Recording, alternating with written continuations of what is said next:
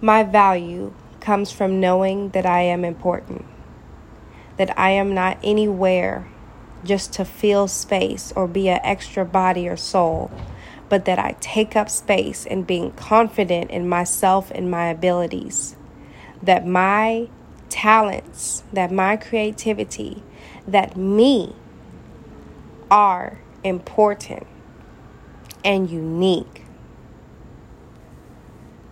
My worth comes from knowing that I serve a purpose to a higher calling, that I am following His desires, and I am on the right path to my destiny.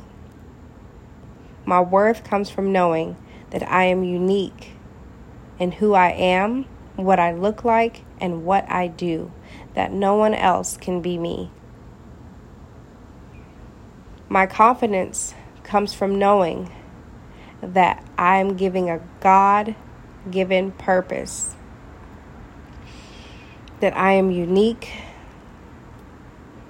that I can be myself, and that I am authentic in all that I do, all that I be, and all that I speak. I give myself permission to speak freely and confidently. Only God can judge me, and I do not live up to the expectations of others or what others want from me. I do not allow the judgment of others to affect me or my mental thoughts. My thoughts are mine to control, and I give myself permission to exile thoughts that I do not want in my head.